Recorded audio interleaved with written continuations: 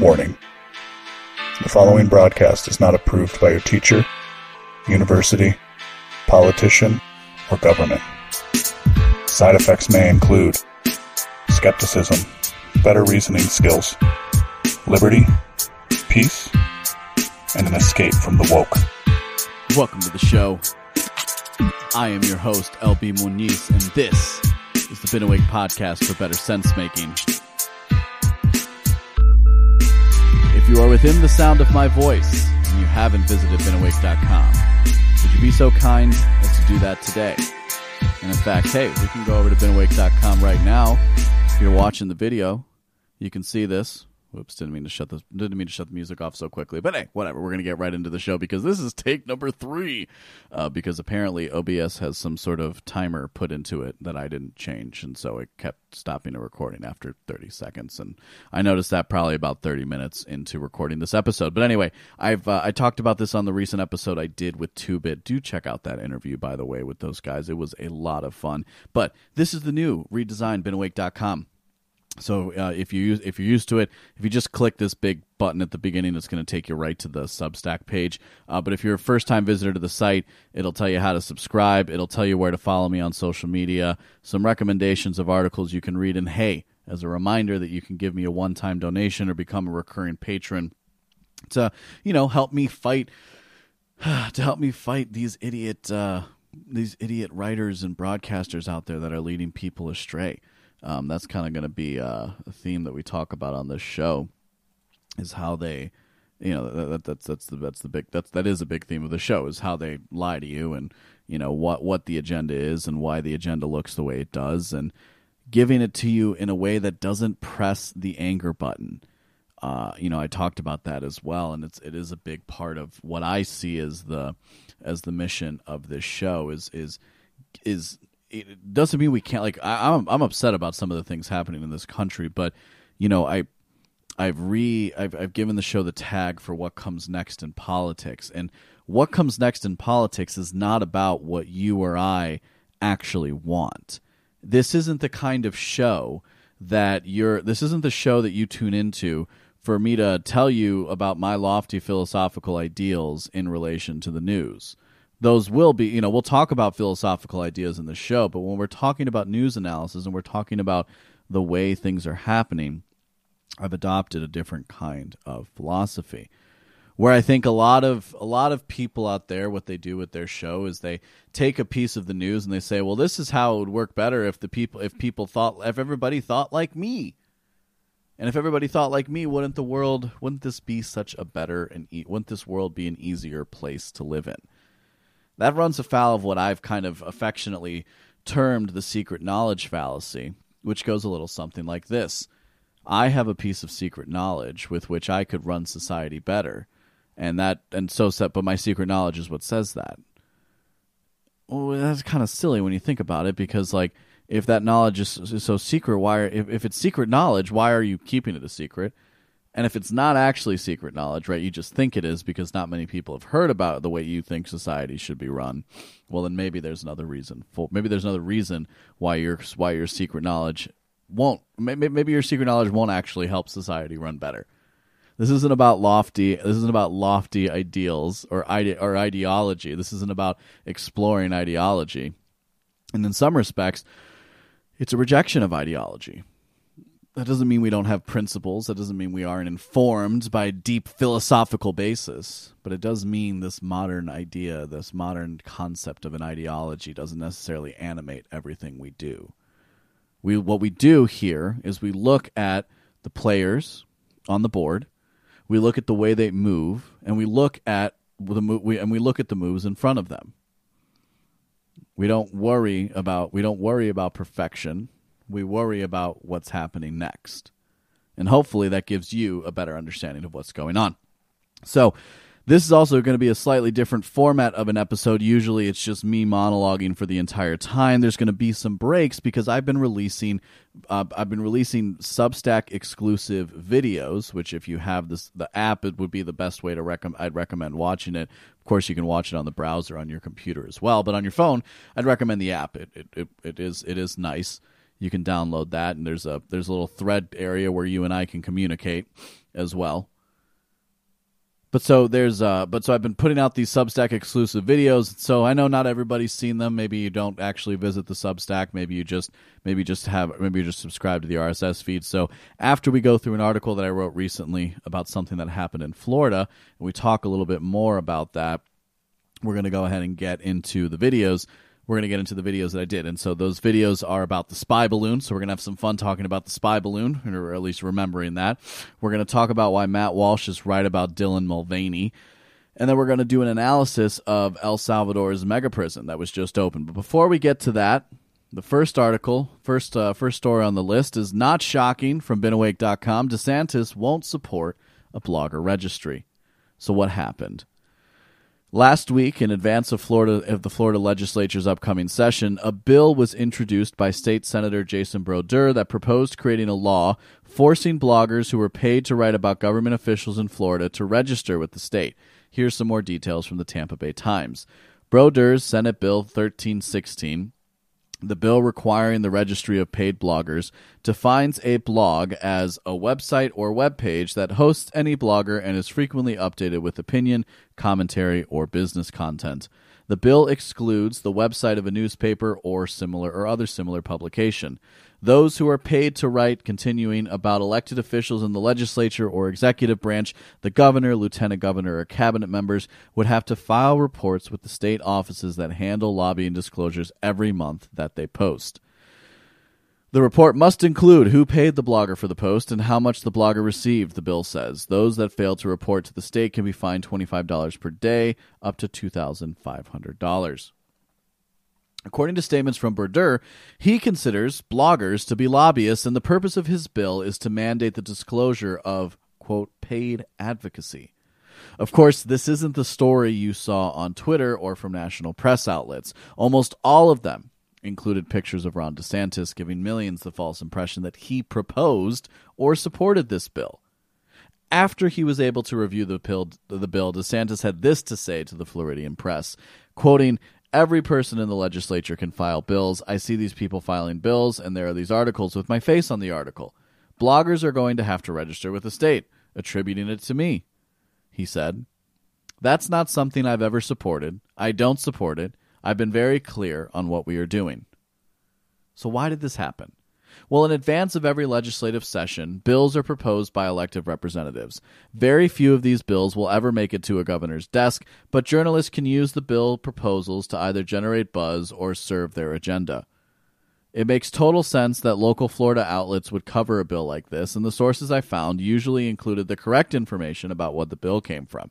You'll find this very often, that a local source, when you're dealing with state politics, is much better than a national source.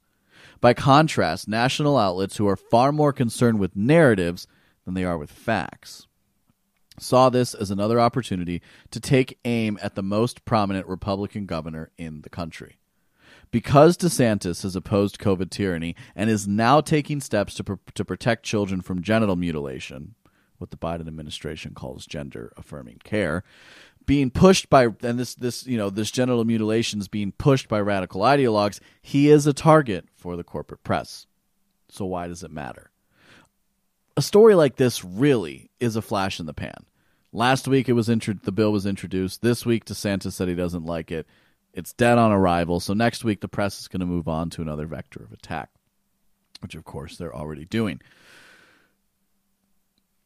It shouldn't surprise you that major press outlets went after DeSantis. What is surprising is the way that some personalities who allegedly oppose the left and Democratic policy would use this as an opportunity to attack DeSantis, and that's going to be what we're going to get into.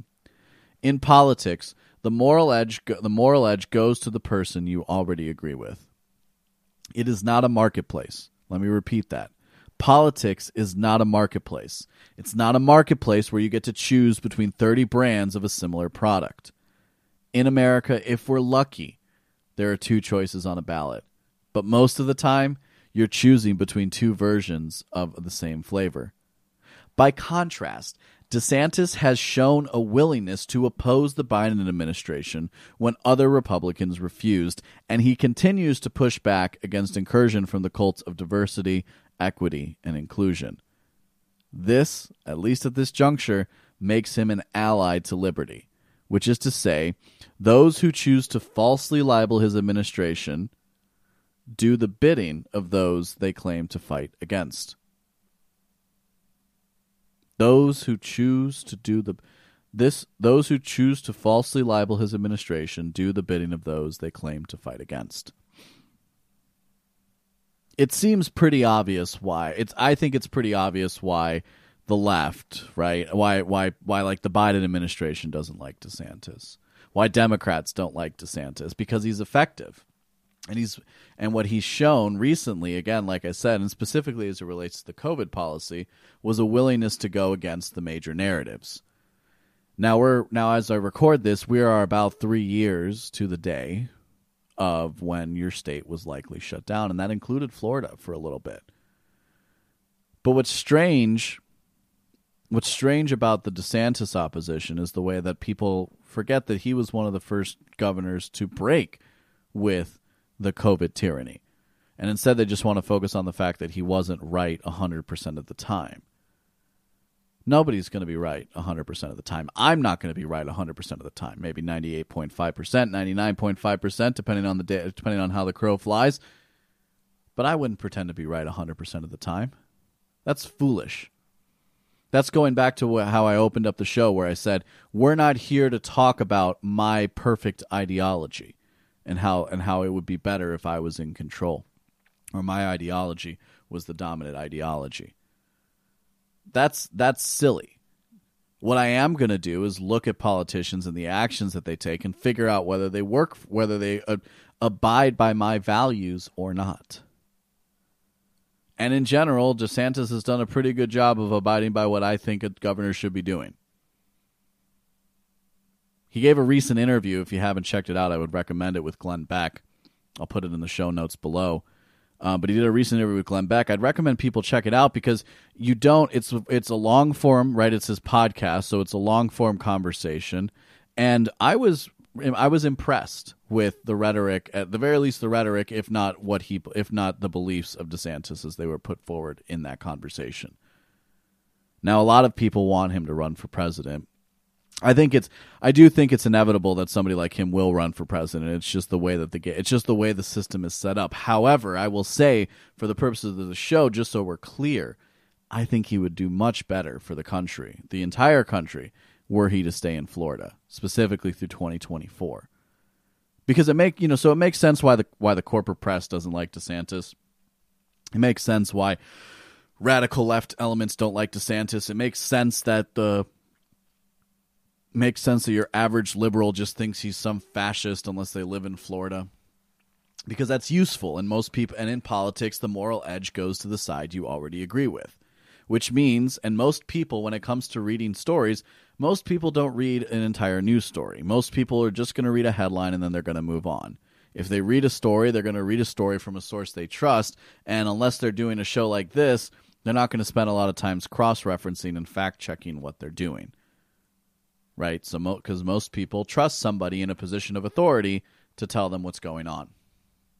That's the way humans work. It's not about your perfect ideology. It's about the way humans work on this show.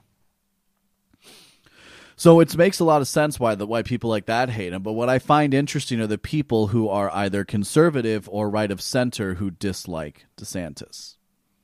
And I find those people the most irksome in many ways. Now, I think in the conservative camp of your traditional Republicans, those are mostly people who either find it beneficial to stoke up flames between DeSantis and Trump as the presumed frontrunners for 2024, or or purity testing on the case of like the libertarian faction. But in either case, when you're doing that, when you're trying to bring somebody like DeSantis down, you're doing the bidding of the left. You're actually doing the thing you propose to be against. At least that's how it looks from my perspective. And if we really want to understand just how deep it goes on this, I think it's worth us looking at this recent video, and we're going to do that before I get out of here and we go through the Substack exclusive videos. if we go through and we play a little bit of this interview that was given, that Joe Biden gave to The Daily Show. Now, of course, the irony of something like this is that, The Daily Show is supposed to be what? Comedy, right? But it's the kind of it's such a, but it's a corporatized comedy, right? It's at this point, The Daily Show is a commodity that corporate interests are trying to prop up, even though for a lot of people, they don't really view it as funny or insightful. And certainly when you do puff pieces like this with the President of the United States, I don't really know why you would be considered anything but a stooge of the regime. So we have Cal Penn, who's an actor and apparently was a fill-in host on the Daily Show, and he talked to Biden about gay marriage and what's going on in Florida. So let's listen. I wanted to ask you a slightly different question. So my partner Josh and I have been engaged for the last 5 years. By the way, I had no idea this guy was gay. Means that every auntie and uncle that I have is beyond disappointed that there hasn't been a wedding yet. But Cardi B is going to marry us, apparently officiate our wedding, which would be nice. But my question for you, Mr. President, is you codified support for same-sex marriage and interracial marriages like ours. I'm curious what your evolution was like on marriage equality and what the federal government might be able to do to protect LGBTQ Americans, especially trans kids who are dealing with all these regressive state laws that are popping up right now. I can remember exactly where my epiphany was. Okay. I hadn't thought much about it, to tell you the truth. And I was a senior in high school. Would have been 1960 my dad something. was dropping me off. I remember about to get out of the car, and I looked to my right, and 2 well-dressed men in suits kissed each other. I mean, they gave each other a kiss. And then one looked like he was heading to the DuPont building, and one looked like he headed to the Hercules Corporation building. And I'll never forget, I turned and looked at my dad. He said, Joey, it's simple. They love each other. It's simple. No, I'm not joking. It's simple. They love each other. And it's never been, it's never been. Of course, Joe Biden would go in his Senate career, right? And this is like this is what I'm talking about with a story like this, right? You're sitting in front of the president. These are clearly pre-scripted questions, right? Because this is it's worth making this point. I think, a lot of people talk about Biden's cognitive decline, and a lot of people didn't think he was even going to make it through the presidential election cycle of 2020, and I was certainly somebody in that camp. But then in the debates, he did okay, right? And so a lot of people were trying to figure out why, and I think I have something of an answer for that, and I think that answer basically boils down to this. That one thing that we hadn't taken into account, people in the commentary sphere or political analysis, is the fact that Joe Biden is somebody who has given speeches and read what other people have written for him for his entire life. Joe Biden was never an original thinker, right? And that's not like a criticism. That's just an observation. What he has done very well throughout his entire career is he's towed the party line. And so when that party line in the 90s, 30 years after this epiphany that he had that he never thought about, right, until this interview or something like that, 30 years after he had an epiphany that it's okay for gays to get married or something like that, he was supporting the Defense Against Marriage Act, right, and Don't Ask, Don't Tell, and the policies of the Clinton, because that was the policies that the Clintons were putting out there, because that was the party line. So I think that's something that we have to take into account, and again, we have to update our analysis. We don't just get to we're just not going to sit here and harp on the fact that he's old, even though it's fun to do sometimes. It's just that simple. It doesn't matter whether it's same sex or a heterosexual couple. They should be able to be married. What is the problem? So listen to your auntie and your uncle. Get married. Do it now. Don't wait. Transgender. That goes on to transgender kid, but So then again, like I'm not here to talk crap about Cal Penn. I wish him happiness and prosperity and all the good things in life, I guess. I don't know. But are we really going to sit here and think that this was a story that happened? And that's where it's like, if you're a comedian, this is ripe for opportunity, but that's not what The Daily Show is. The Daily Show is, again, a corporatized product at this point. It's where they spoon feed people with clapter the same information that you get on CNN and you get from the major press outlets. So now he's going to go and he's going to talk about transgender kids in Florida. Harder thing. What's going on in Florida is, as my mother would say, close to sinful. I mean, it's just terrible what they're doing.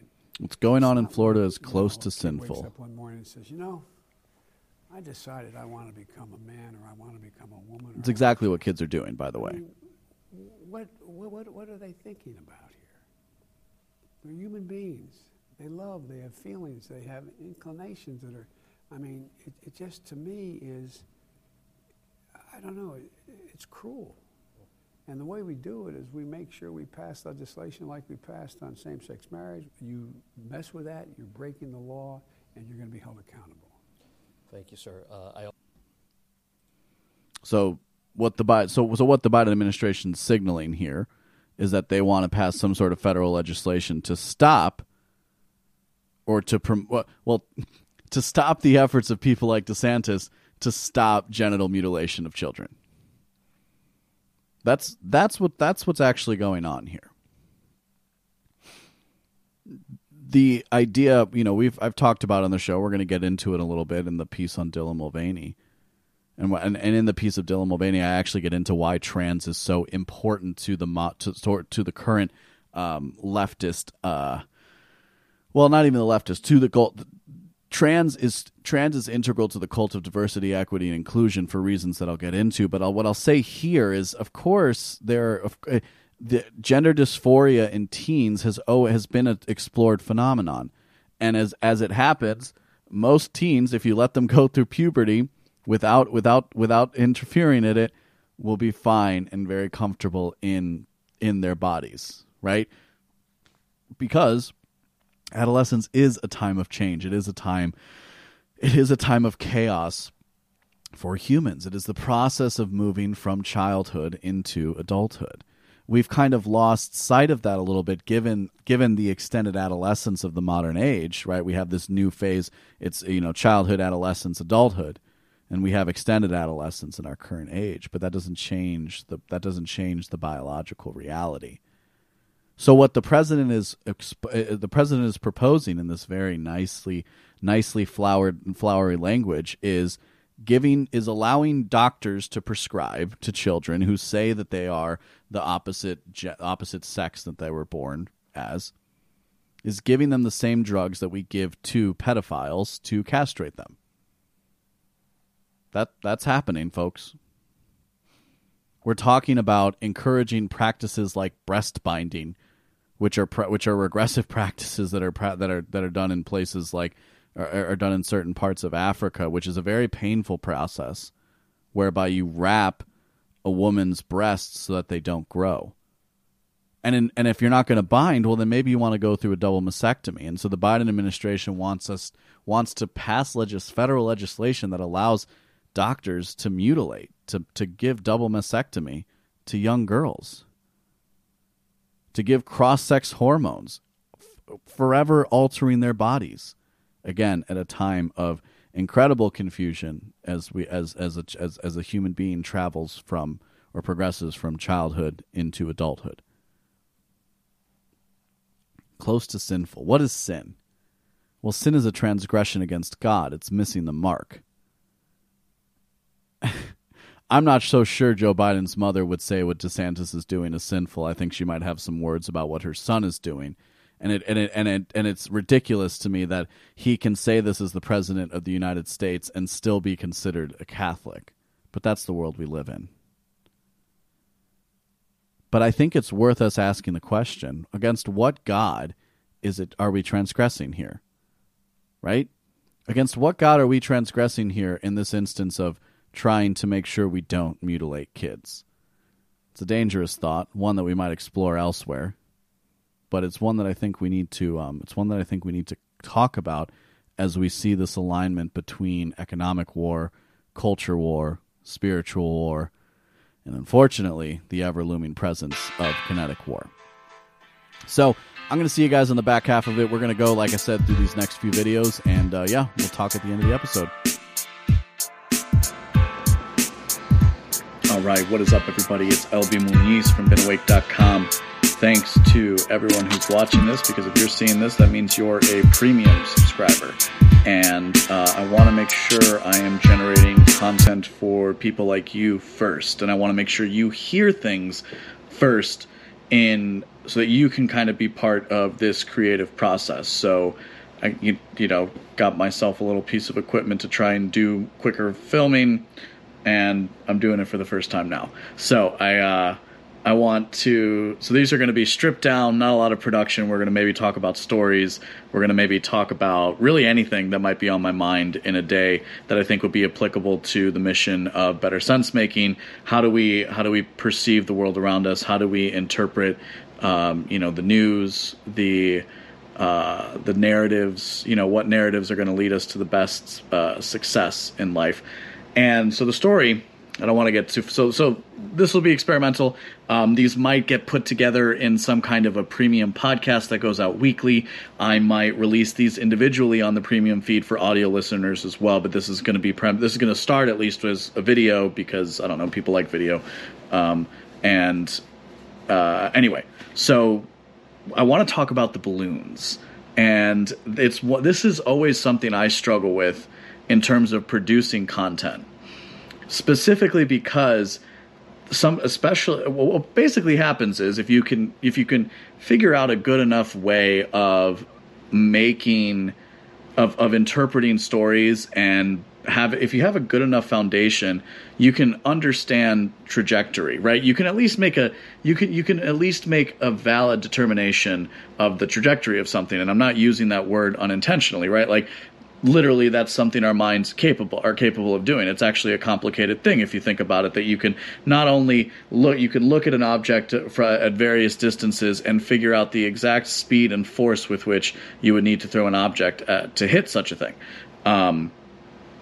It's something that's worth not spending a lot of time on, but it's important to remember that we are these complicated creatures, and I think that tends to get lost. Or at least we understand that in like maybe some sense of like how to throw a ball, but we don't understand that when it comes to information and ideas, we can use that physical reality to better help ourselves in the realm of ideas, right, and thinking. So, we had this story a couple of weeks ago of a Chinese spy balloon coming across the Pacific, and making its way across Montana, and reportedly going over maybe some key military installations of some kind where we store ICBM missiles, and this was claimed to be some sort of Chinese spy balloon. That was the name. That was the story that the media ran with. The Chinese spy balloon spotted over Montana, something to that effect. And of course, we understand things in this space in terms of the cult of American democracy, which means that a story like this has to get siphoned through that prism as well. And so for the cult of American democracy, nothing could be better than a story like this, because it gives everybody a chance. It gives the politicians and the media class a chance to pontificate. And of course, I'm pontificating on the story as well as a content creator. It's not a matter of I'm not trying to say they're wrong. I'm going to explain why they're wrong, but they're not wrong to speak. They're wrong to buy into the narrative. And so, like, somebody like Marjorie Taylor Greene, who I like in some respects, and I will say she's very good at, I think, capturing the sentiment of millions of Americans, and especially millions of conservative Americans who, especially over the lockdowns and the election of 2020, really came to question their government far more than they ever had in the past. So I don't want it to be disparaging, but I disagree with her on a lot, sometimes on her takes of things. And I can remember Marjorie Taylor Greene tweeting out about how somebody should shoot down the balloon. Now, was she serious about that? No. Could a bullet go up that high? Maybe. But it would have to be pretty powerful. Does that mean, but it's something, it's good for the ether, it's good for Twitter, it's good for the spectacle, right? The political theater of our system, which again, here we talk about it in terms of the cult of American democracy in particular, because anyway, without defining the term too broadly, I've done it pretty well throughout different episodes. I should do something standalone on it. But of course we saw this story, and so you generally saw in the default right, the default conservative position was very much one aghast, and they took it, I think rightfully so, in some respects, as an attack on American American soil, right, from a foreign power, right? Here was this ostensible spy balloon that the Chinese government then recognized and said it was theirs, and said they'd be very upset if we shot it down. And so all of a sudden we find out that this thing is visible, and that pilots almost run into it as it's flying. And people go, and so people on the right, I think, correctly so, got upset about that. And I think people on the left, basically what their position ended up being was, the administration is on this. If they say that it can go across the country, it can go across the country. Of course, immediately after it hit the country and it hit the Atlantic, the Air Force was told to intercept it. And I think that's going to be, we're going to kind of come back to that. But what happened afterwards in the media landscape, and you might not have seen every single one of these stories, and of course you might not even have seen the stories that came up today. I think these all were written last week when, as I'm recording this, being around Valentine's Day 2023. So February, 14th, 17th. And so there's some updates to the story, but that was kind of the thing, is it was that was the interesting thing too about this being a balloon. It was a weekend story, and so it was something, because of the speed of it, namely a slow speed, it had some longevity, far more so, which is great for a 24-hour news cycle on cable news and also on a place like Twitter. Now, and everybody, again, pontificates and is giving their position. So some other positions that were talked about is how this is just a distraction and you shouldn't worry about it, that the Chinese wouldn't really be using this for spying, so it's largely inconsequential. And I think those people are foolish. Now, for some of that, it comes from a good place. It comes from a place of not wanting to escalate tensions with a country like China. And I can understand that sentiment very well. However, I do think... I think that's where you can. There's some short-sightedness, because because people like that are obsessed with, in particular, they're obsessed with what we can call kinetic warfare. Kinetic warfare being conventional warfare: guns, bombs, bullets. People, two sides squaring off in various forms of combat, physical combat. We've talked about this a little bit on the show, but that's actually not just what. There's also there's a war of ideas as well that we live in currently, and I think our age in particular, with social media and with access to these technologies, has amplified that in a way that most people can't process. Which is, again, especially as a premium subscriber, you understand that's kind of what I'm trying to do with the show, is give people a better way of interpreting that, kind of utilizing some tools and tricks, and so this would be one of them. So immediately afterwards, over the weekend, that next weekend, suddenly we then had all of these. We had multiple reports from the Air Force. They closed airspace, jets were scrambled. Justin Trudeau authorized the U.S. to take down one of these objects, and then the same thing happened with Biden. And kind of go into work on Monday, right? And everyone's kind of like, "Hey, did you see what's up with that?" There was a lot of contemplation about whether or not there were UFOs involved, blah, blah, blah, blah, blah. Well, I'm gonna get into a little bit more on one of the next podcast episodes that I'm probably gonna also record tonight. But our brains are pattern recognition machines. So when you're primed for something, you will tend to notice it more. One easy example of this is you tend to notice your make and model of car, even in different colors, on the road more so than your own. You might recognize, a pair of shoes or a bag or, a jacket that on other people that you might have because it's something that you own. This is, to make it very simple, this is part of how our brains work, is pattern recognition. Because because when you extrapolate from a pattern, you can do more complicated things, I guess you would say, right? So because we were all primed to talk about balloons, suddenly we were finding balloons everywhere. And, this is just a narrative and pure speculation. I'm trying, but this is how I kind of make sense of a story like this. And I kind of told people, I was like, well, with all the crazy stuff, it kind of So there have been reports that this had happened before, and of course, I think the administration understood that there wasn't that much more information something like this could take over what they can do with satellites currently and whatever espionage China is engaged with on the ground. So they could just leave these alone and track them, and maybe even siphon some of the data that comes off of it, and still gain. At the very least, it's a tactical wash. Right, if they can track it and know everything it looks at, because with these balloons, until and unless the story gets out in the public, and then people are freaking out because why would the government allow this to happen? Which is, I think, the biggest reason why a country like China sends something like that out to begin with. Right, like this had nothing to do with actual the advantages in what happened, and that's what we're going to kind of get into here.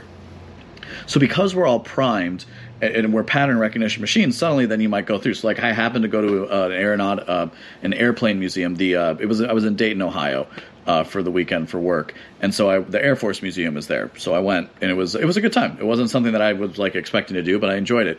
And one of the things that they had there was actually in World War II, the Imperial Japan did the same thing with explosions. Now, I'm sure if you're from like the Pacific Northwest, where most of these explosions went off, you would have a stronger memory of this. I'm sure it was taught in a history book, but it was something I had forgotten over the years, and it wasn't something that I had thought of. But because I was in a museum, so I was paying attention to these sorts of things, and I was also reading about the balloon, I thought that in particular was very, very interesting, where maybe another time that I go, I wouldn't have thought it wouldn't have seemed so pertinent. Right? That's the pattern recognition. And so if something seems like it keeps happening, your brain naturally is going to assume that has some sort of importance, we might say. So then we have these stories of literally scrambling jets, spending millions of dollars, shooting missiles at these unexplained objects in the sky. And everyone was speculating with what they might have been. It sounded to me, and I kind of said this, I was like, well, it's almost like Biden said after that, it's like, this isn't good for my ratings, so you better shoot anything else down that comes this way.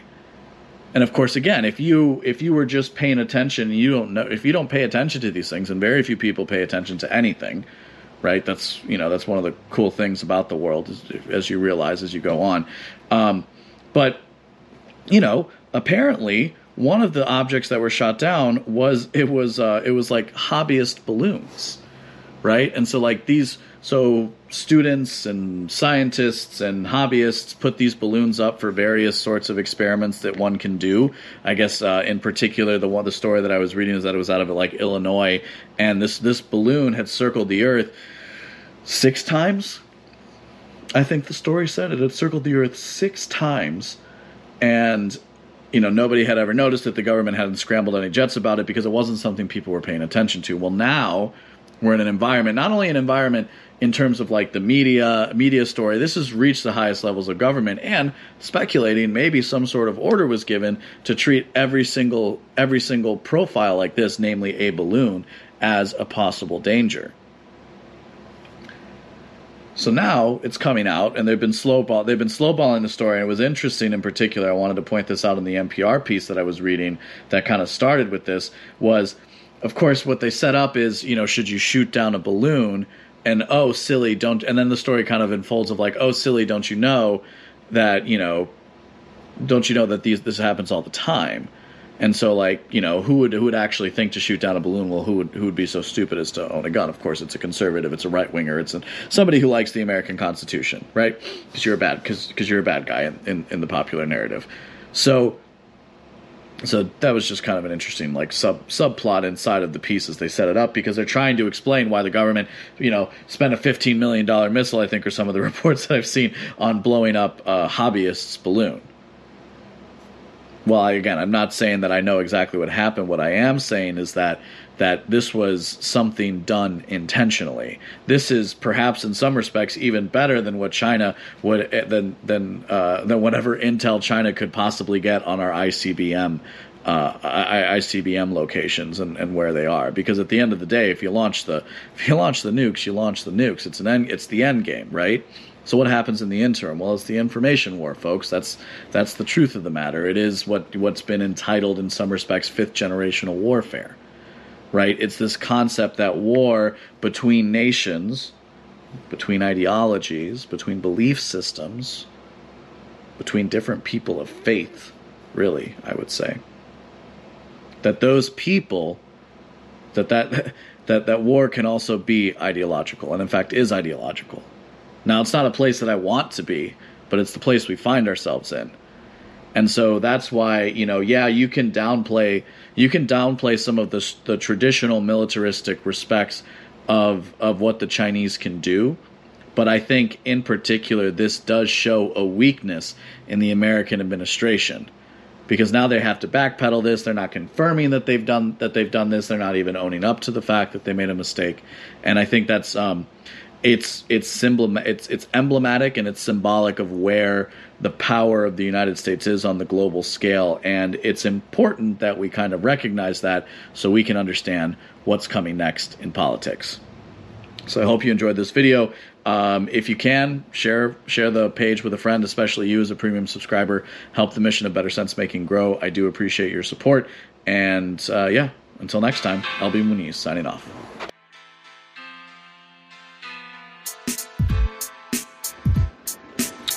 What's up, everybody? It's LB Muniz from BeenAwake.com. Once again, and as always, thank you, whoever's watching this video right now, because if you're watching this, it means you're a premium subscriber. It means you believe in the mission of Better Sense Making, and it means you were willing to buy me dinner. You're willing to part with your hard-earned dollars to spend, the cost of a dinner on the premium content, and so that's why I want to make sure I'm always serving you guys first going forward. And this video series, the goal is to make it daily, or at least every weekday. And kind of like I said in the last one, these might end up getting put out in audio form, either as standalone episodes or combined into a secondary premium podcast every single week. So anyway, these are supposed to be quick thoughts, hot takes, and I thought in particular, sometimes there are fun stories on Twitter that I don't necessarily want to comment on in a longer show. A lot of times when I do my podcast, I like to try and find a storyline that connects what might even seem like stories that aren't even connected to each other. So that's something I like to try and do. And so sometimes like a story that I want to comment on doesn't fit into that. And so that's kind of why, and frankly, the kind of content that I like to consume these days isn't always the hour long. I like, I kind of consume a lot more of the 15 to 20 minute snap stuff, something like this. So anyway, so that's kind of the idea behind this video series, and like I said, it's for premium subscribers. At least the video, maybe the second podcast is free for people. I don't know. We'll find out. But anyway, at the very least, I wanted to try and take maybe some like spicier, to use like a modern jargon, but like some of my spicier, hotter takes that might be considered controversial in some circles. Will kind of find their way here, and a lot of times too, we'll focus on.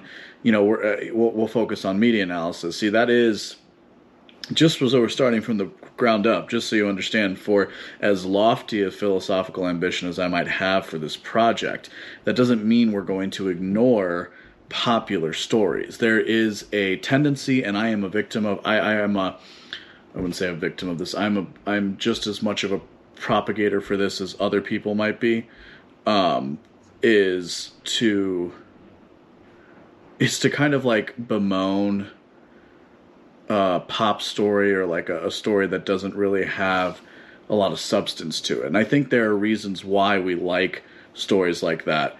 And one of the reasons why is if it's a really big problem, it's actually difficult to solve. So there's not much you can do with a big problem, right? In fact, or it goes the opposite direction and a big problem completely takes over every part of your life. But especially, I think people who we would classify as not left wing, right? Those of us who are, for whatever reason or another, considered the right. One thing that's different, I think, from what could be considered a broad scope in the left in leftism is like everybody who's on the left is like down for the cause, which I talked about in one of my recent episodes longer episodes, which you can go and listen to there. But versus people on the right tend to be far more about like localism and about trying to fix yourselves and fix your communities and fix your families. And so I think there's something, and my point here is that there's something temperamental to that. There's something like, it has a biological basis for that asymmetry in perception.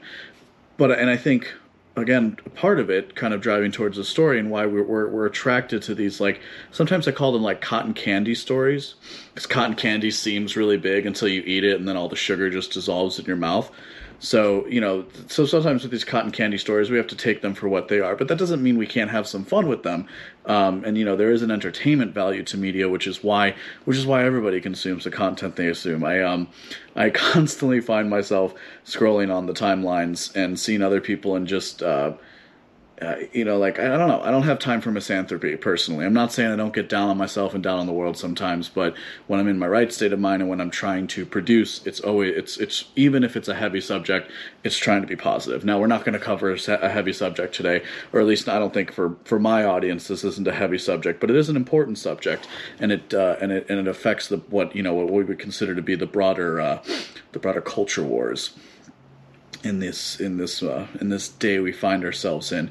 And we're going to watch really quickly here. We're going to watch a video segment, a clip that was put out by Matt Walsh that takes aim at Dylan Mulvaney. Now, you might ask yourself, like I did, who exactly is Dylan Mulvaney? Well, Dylan Mulvaney is a trans individual, so there's somebody who was born male and now identifies as female.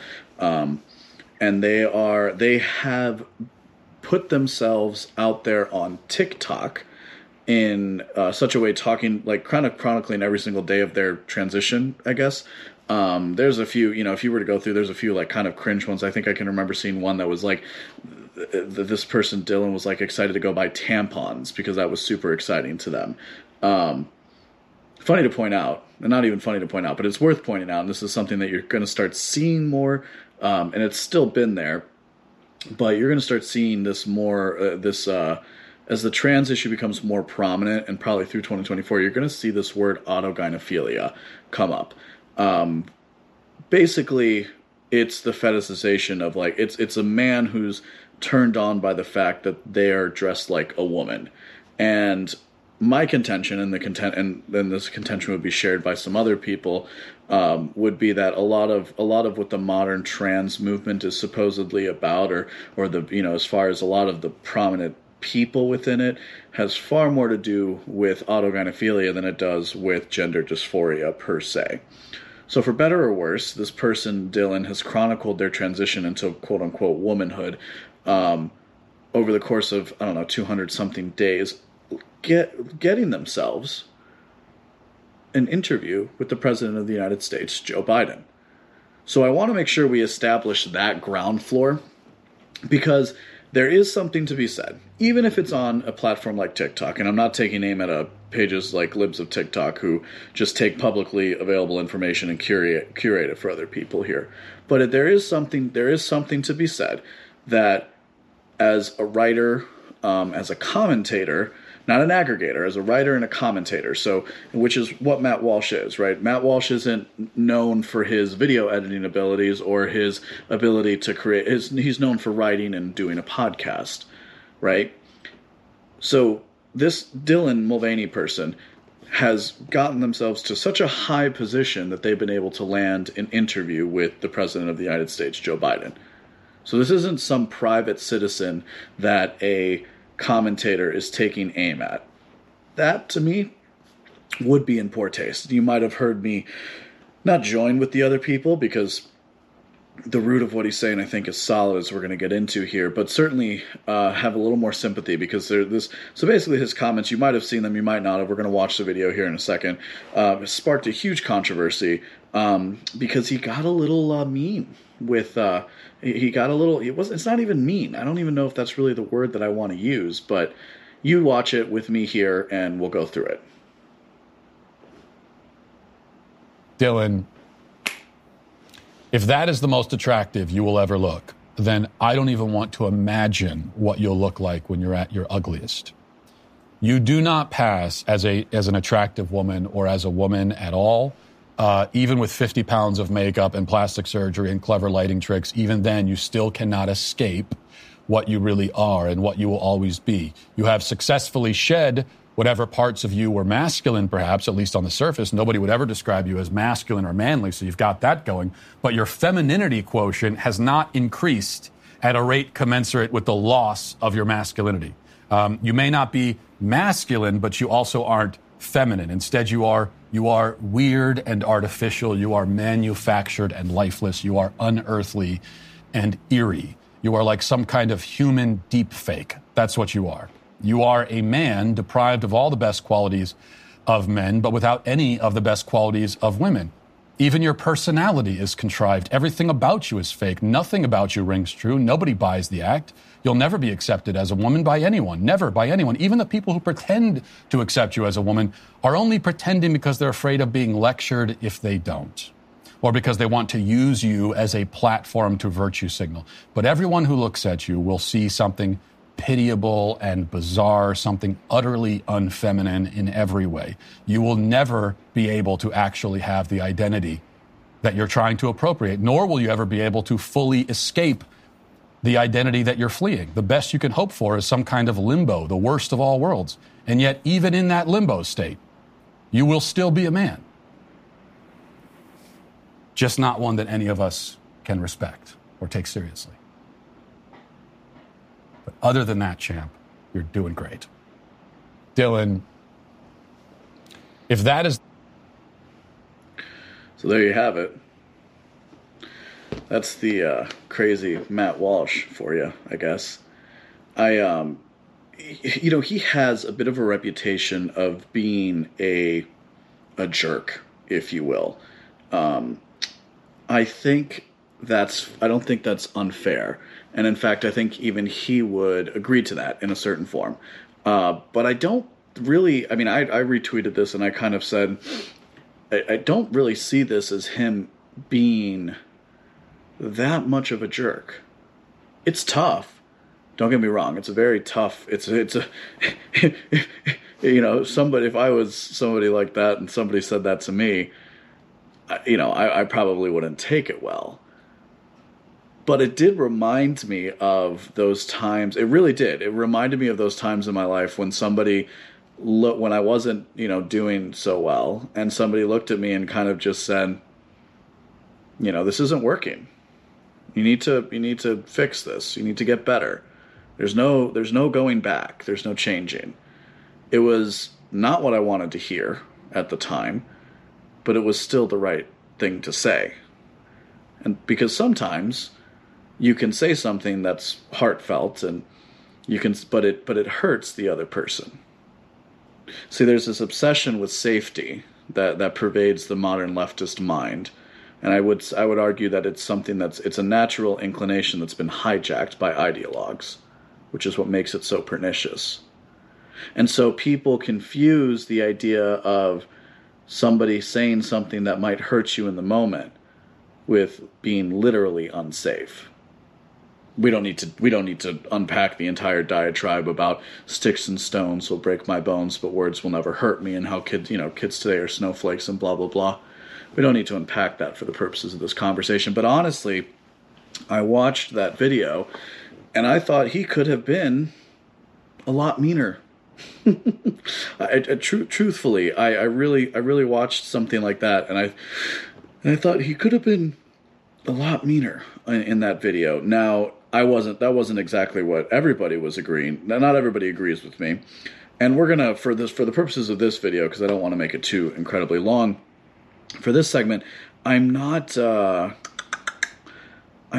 going to adjudicate what the left says about this, because really this video isn't about what the left would say to this, because what Matt Walsh isn't doing in this video is he's not signaling to the left at all. He is being unapologetically anti-left dogma. He is entirely opposing the cult of diversity, equity, and inclusion. He is, for all intents and purposes, taking it to the woke in this clip. Because something that I've heard people who survived Soviet Russia and other communist regimes say, it wasn't about what you believed. but it was about what you were willing to say. It wasn't about what you believed. It was about what you were willing to say. A true tyrant, somebody, the truly tyrannical leader. By tyranny, we mean against the, natural order. They don't care what you believe, right? A good leader cares what you believe. A good leader wants to make sure that the people who are under them buy into the mission that they're all engaged in. That's what a good leader does. That's not what a bad leader does. A bad leader doesn't care what you believe. The bad leader cares what you do for them. And so if they say you have to look at someone like Dylan Mulvaney, and maybe I'll throw up a picture here so that people can get an idea for what they look like. If you don't accept that they're a beautiful woman, we saw this with when Bruce Jenner became Caitlyn Jenner, right? Caitlyn Jenner wins Woman of the Year. All he had to do was, all Bruce Jenner had to do to win one more award and be loved by the masses was to change his gender. Is that really, for somebody who's super rich, is that really so much of an imposition? Especially when it's seemingly all the upside. For Christ's sake, Caitlyn Jenner is on Fox News. So Matt Walsh, in my view of this video, he sits down and he looks at Dylan man to man and he points it out and he says exactly what it is.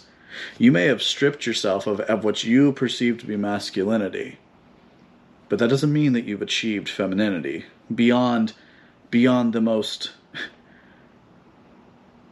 insulting, truly, beyond the most insulting of caricatures of the fairer sex, as it were. So what was interesting, like I said, was the reaction. Almost invariably, the reaction fell, from what I could see, and I'm not saying there weren't women who agreed with Matt Walsh, but it seemed to me that, for the most part, your straight men were pretty much all on the same page, saying like, I might have said it a little bit differently, but honestly, it's pretty shooting straight. It wasn't that insulting, with the exception of like maybe saying champ at the end. But again, Matt Walsh is a writer. This is kind of what he does. There's an entertainment quality to what he puts out, just like any of us do.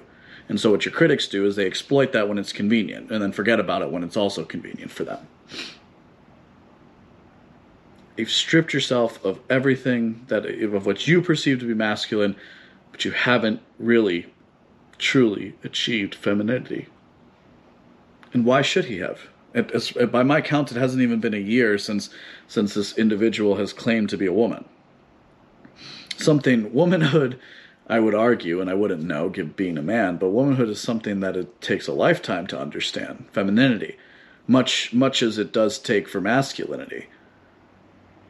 And so we should be able to filter out these sorts of people, the people like Dylan Mulvaney. We should be able to filter them out from our society. Instead, because of the progressive ethos, which is, a reinterpretation of the liberal ethos, instead, we're told we must center and elevate this person. Person who's clearly, who's clearly not the brightest bulb in the shed. That doesn't mean Dylan Mulvaney can't give off light. I'm just saying, if I was given the choice, I would choose something maybe a little bit brighter. Certainly if we're going to talk about interviewing the President of the United States. But again, that's just my bias coming through in this situation. And really, it's not what invariably happens in these situations, it's actually not about somebody like Dylan.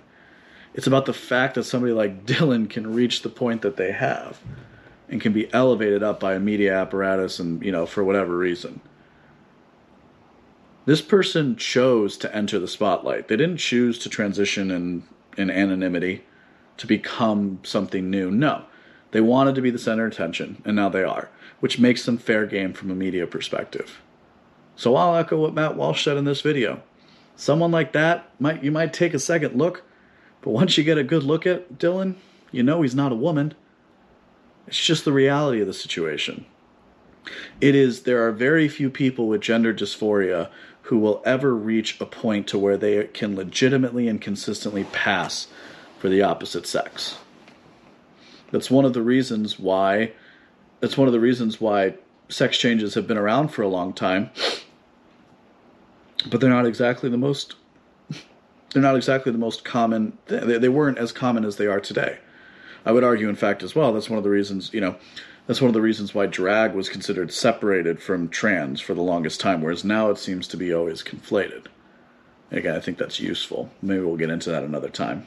So anyway, just wanted to make sure you guys had seen that video. He has come out and said, and you know what, actually, it's worth belaboring this for just one more minute, because he has come out and said he doesn't give a crap about the conservatives and the people on the right who have complained about his tone, and he's exactly right, because you don't own the libs by getting them to agree with you, because if they agreed with you, they wouldn't be libs. You understand? The left has already bought into this narrative. You can't save that many of them. And you can't be worried about sacrificing their sacred cows when you don't believe that thing is holy. See, in part, one of the reasons why the trans in particular are so much a part of this modern woke cult of diversity, equity, and inclusion has to do with the fact that they blur the lines. So we're going to use, once again, Charles Haywood's definition for leftism. It's maximal liberation, maximal egalitarianism. It's the idea that everything is equal, everything is the same, but also that everything must be freed from itself. That's his definition of leftism. It's the best one I've ever heard. Beyond that, we also understand that queerness, the study of queerness, and that it's been turned into a dominant school of thought that permeates the universities, is about exploring identity without an essence. So somebody who moves beyond that which is the most basic element of your being, right? Your biological sex, that thing that has been determined since you first started to form in your mother's womb. Or really, no, from the moment of conception. When that one sperm reaches the egg and the 1/1,000,000th of a chance that ended up being you, or whatever the actual odds are. Right? Something so essential to who you are as a person. When somebody moves beyond that, when they relieve themselves of that essence of their identity, they engage in queerness. They become the holy thing in this religion, in this cult of diversity, equity, and inclusion, in the culture of the woke. And that's one of the reasons why trans is so central to this, and why you have to stand firm, and you have to be willing to be yelled at, I guess. You have to be willing to take on the scorn of people who don't understand this. You have to be strong. You can be kind, but you have to be strong. And certainly rhetorically, you can't give an inch in this manner. People like Dylan are not women. You can maybe create if you want, you can create a category for them. That's fine. They're not going to have children. They're not going, they can't conceive. They're not women. Because again, to stand up against tyranny is to say the truth, as far as you see it.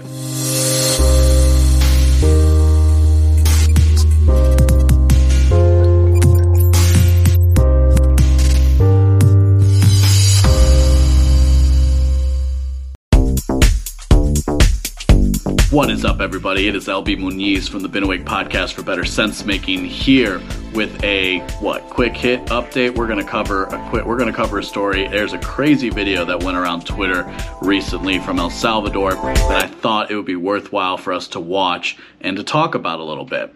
So if you haven't seen this video, or if you don't know what's been going on in El Salvador, they recently elected a new president who last year declared a state of emergency because of the crime epidemic that occurs in that country. Now, if you also didn't know, El Salvador is the home of the traditional of the MS-13 gang, which has a reputation of being one of the most notorious and also one of the more deadly gangs that operate not only in El Salvador, but also here in the United States. Now, I'll be honest with you, I had kind of forgotten that they were El Salvador, and I'd watched an interview recently with Chris Williamson. Recently, I say it was like within the last 8 months, which I'll put that in the links on the video. It was really, really interesting. He interviewed a journalist that was embedded with the MS-13 cartel. And so if you're interested in learning more about like the culture of this criminal enterprise or what have you, you can go and check that out. But so this guy's name, Nayib, how would you say? Yeah, Nayib Bukele. He is the current president of El Salvador, as you can see on his Twitter profile here. And he tweeted out just a few days ago, hoy en la madrugada en el solo operativo trasladamos a los primeros 2,000 pandilleros al centro de confinamiento de terrorismo. Esta será su nueva casa, donde vivirán por décadas, mezcladas, sin poder hacerle más daño a la población. Seguimos. And then with the hashtag Guerra contra Padillas. So, if you don't speak Spanish, what he's saying is that today at dawn, in a single operation, they transferred 2,000 prisoners, gang members, to the Center for the Confinement of Terrorists. This will be their new home. They will live there for decades, mixed together, unable to do any more harm to the population. And then seguimos is like we continue, we persevere, we're going to keep going. So, because of the, I don't have the stat handy. But I have my laptop right next to me here. El Salvador murder rate. I know they have one of the highest murder rates, 7.8 homicides per 100 people. It's saying here, this is a Bloomberg report, and more than 50 per 100,000 in 2018.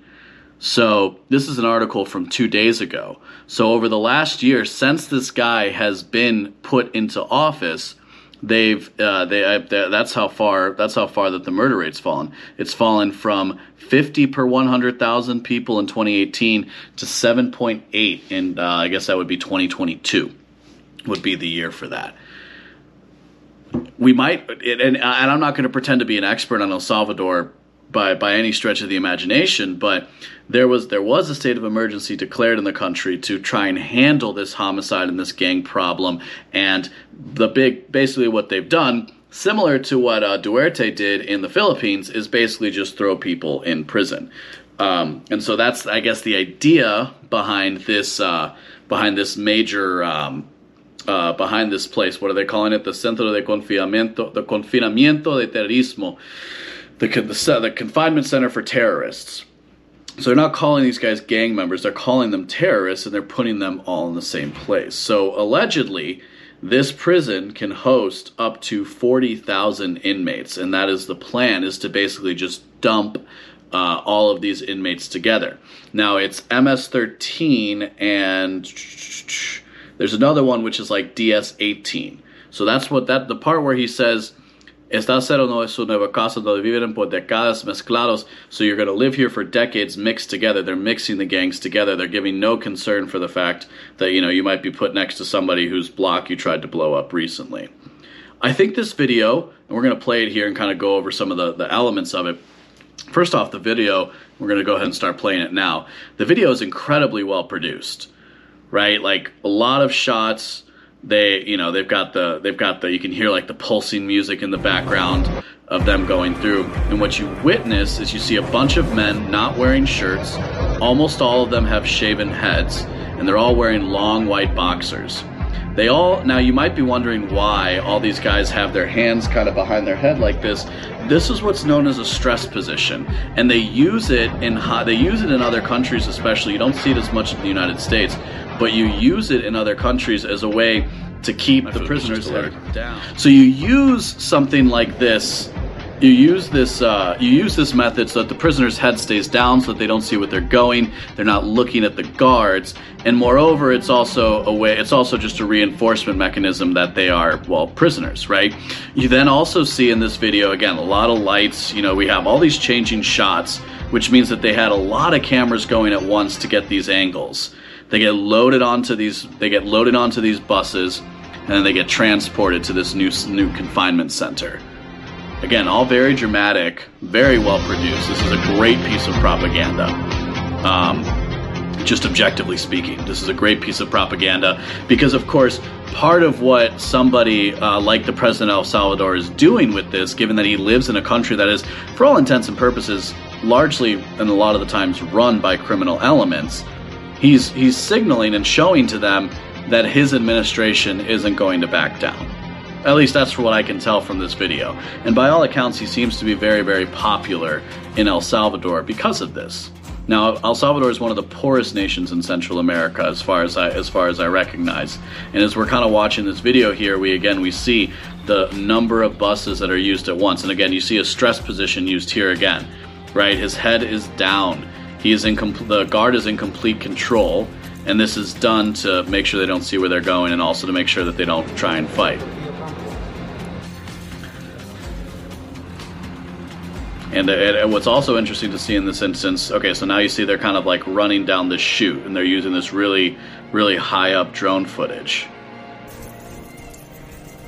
And then you get closer, and you see that they have stuff down their ankles, and as well as their backs being, their hands being handcuffed behind their back.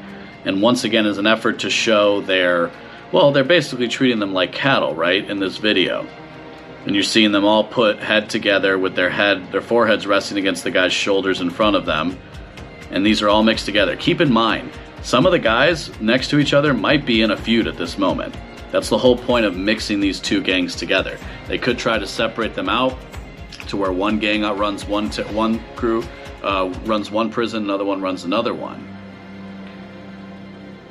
So there's, again, we kind of end on this huge shot of this new massive prison.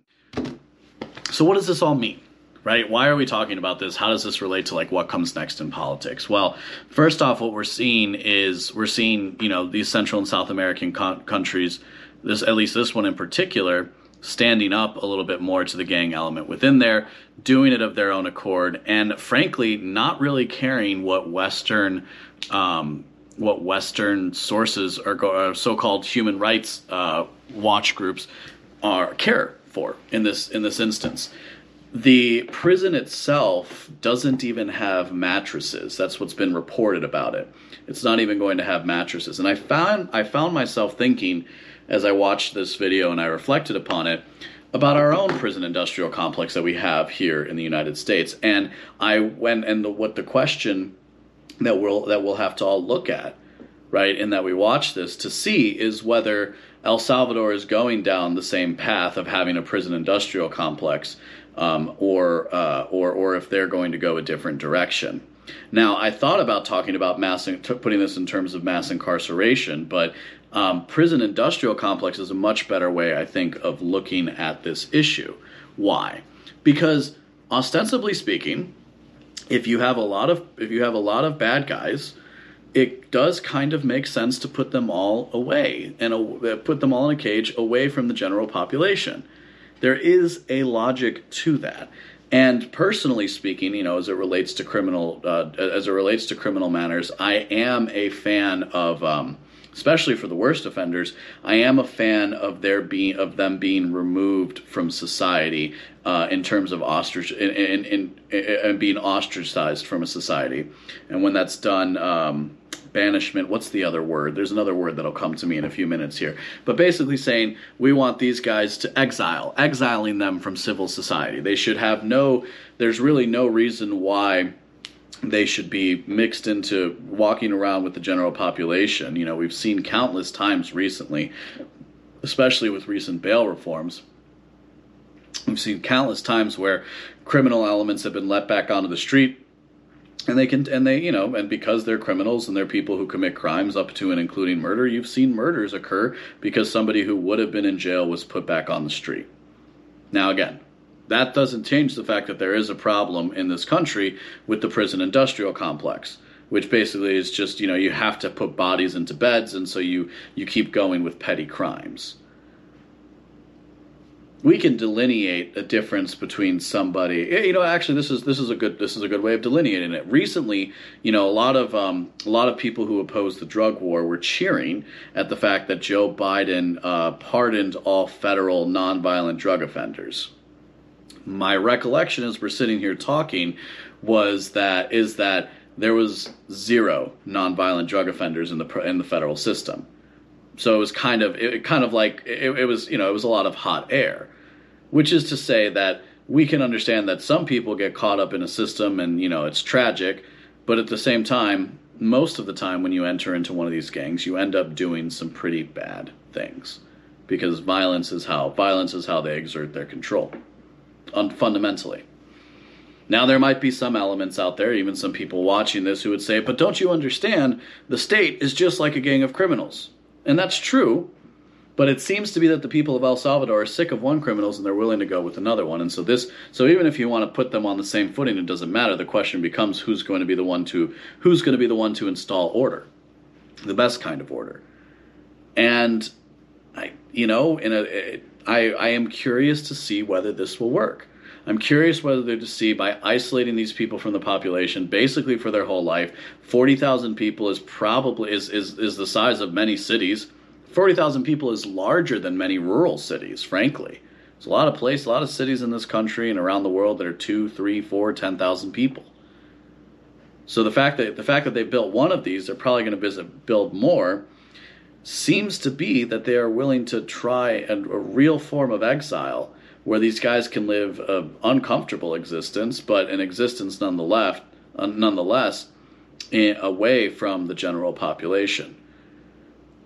Now, we've already seen, and now I'm sure there are problems with this. I'm sure there are people getting scooped up, but it doesn't change the fact that there have been dramatic improvements. I mean, 50 homicides per every 100 people, that's a per capita, right? That's a per capita number. Let's see if we can quickly find something before we get out of here. The murders from 7.8, like we said, the state of exception has been our most effective tool in the fight against gangs. And so basically saying that the state of emergency. So reading the story from Bloomberg, El Salvador's Congress declared a state of emergency last year, granting authorities greater power to make arrests. Congress this month extended the use of emergency powers through March. Human rights organizations have criticized the lack of due process and transparency and the use of torture against detainees, but President Nayib Bukele inaugurated a giant new prison. So this is talking about the story. The additional inmates would give the nation of 6 million a jail population of about 100,000 people. That compares to fewer than 40,000 people before the crackdown, according to data from World Prison Brief. So the nation's only 6 million, and the jail population was less than 40,000, so it was less than the size of this prison, just to give you an idea of how, people breaking the law weren't actually getting off the streets. He has 88% of Salvadorans saying they felt safe at the end of 2022 due to the state of emergency. And the same poll found surveyed that his president was an average score of 8.4 out of 10. Now, I don't know if you're paying attention, but there hasn't been an American president that doing that well since probably the beginning of Obama's term, would be my guess, just thinking about the numbers. So so this guy, Nayib, has broad popular support. He's taken extralateral actions that, if they're infringing upon due process, challenge the liberal ethos of how we should treat criminals. Now, we've kind of talked about a little bit of the history of the country to show that they might be a special case. So what will be interesting to see and what we'll pay attention to here is whether, as the crime drops, if they let up any of the emergency provisions, if they attempt to, if there is a positive change in effect, that they don't start then trying to lock up people who are in fact innocent, which is basically what's happened in the United States with the prison industrial complex in one form or another. In some instances, not in all. Of course, there are still real criminals that need to be removed from society. And this is the type of rhetoric that makes criminal justice reform people, I don't know, I guess it makes them uneasy, right? And people who think that it is interesting to me the way people will look at somebody in a prison, and I can respect it in certain cases, but somebody will look at somebody in prison and think, oh, that's somebody that's just made mistakes in their life. Whereas for a lot of the people, I would view it a different way. I would say that they are people who have made mistakes and done evil in their life. And I guess the line there is between the guilty and innocent. So I hope you guys enjoyed today's video. If you did, do me a favor, subscribe with your email address here at the Been Awake Substack. You can go to BeenAwake.com to find me on all forms of social media and to make sure that we're connected. And hey, if you really, really like this, consider buying me dinner and becoming a premium subscriber. All the information is going to be below, and premium subscribers get access to the transcript for these conversations. So, once again, LB Muniz, BeenAwake.com. We'll see you next time. All right, guys. Hey, listen, I hope you enjoyed all of those segments. Like I said, those were Substack exclusive videos. Make sure you're subscribed to the Substack. And hey, if you would do me the favor, go follow me on all forms of social media at the LB Muniz.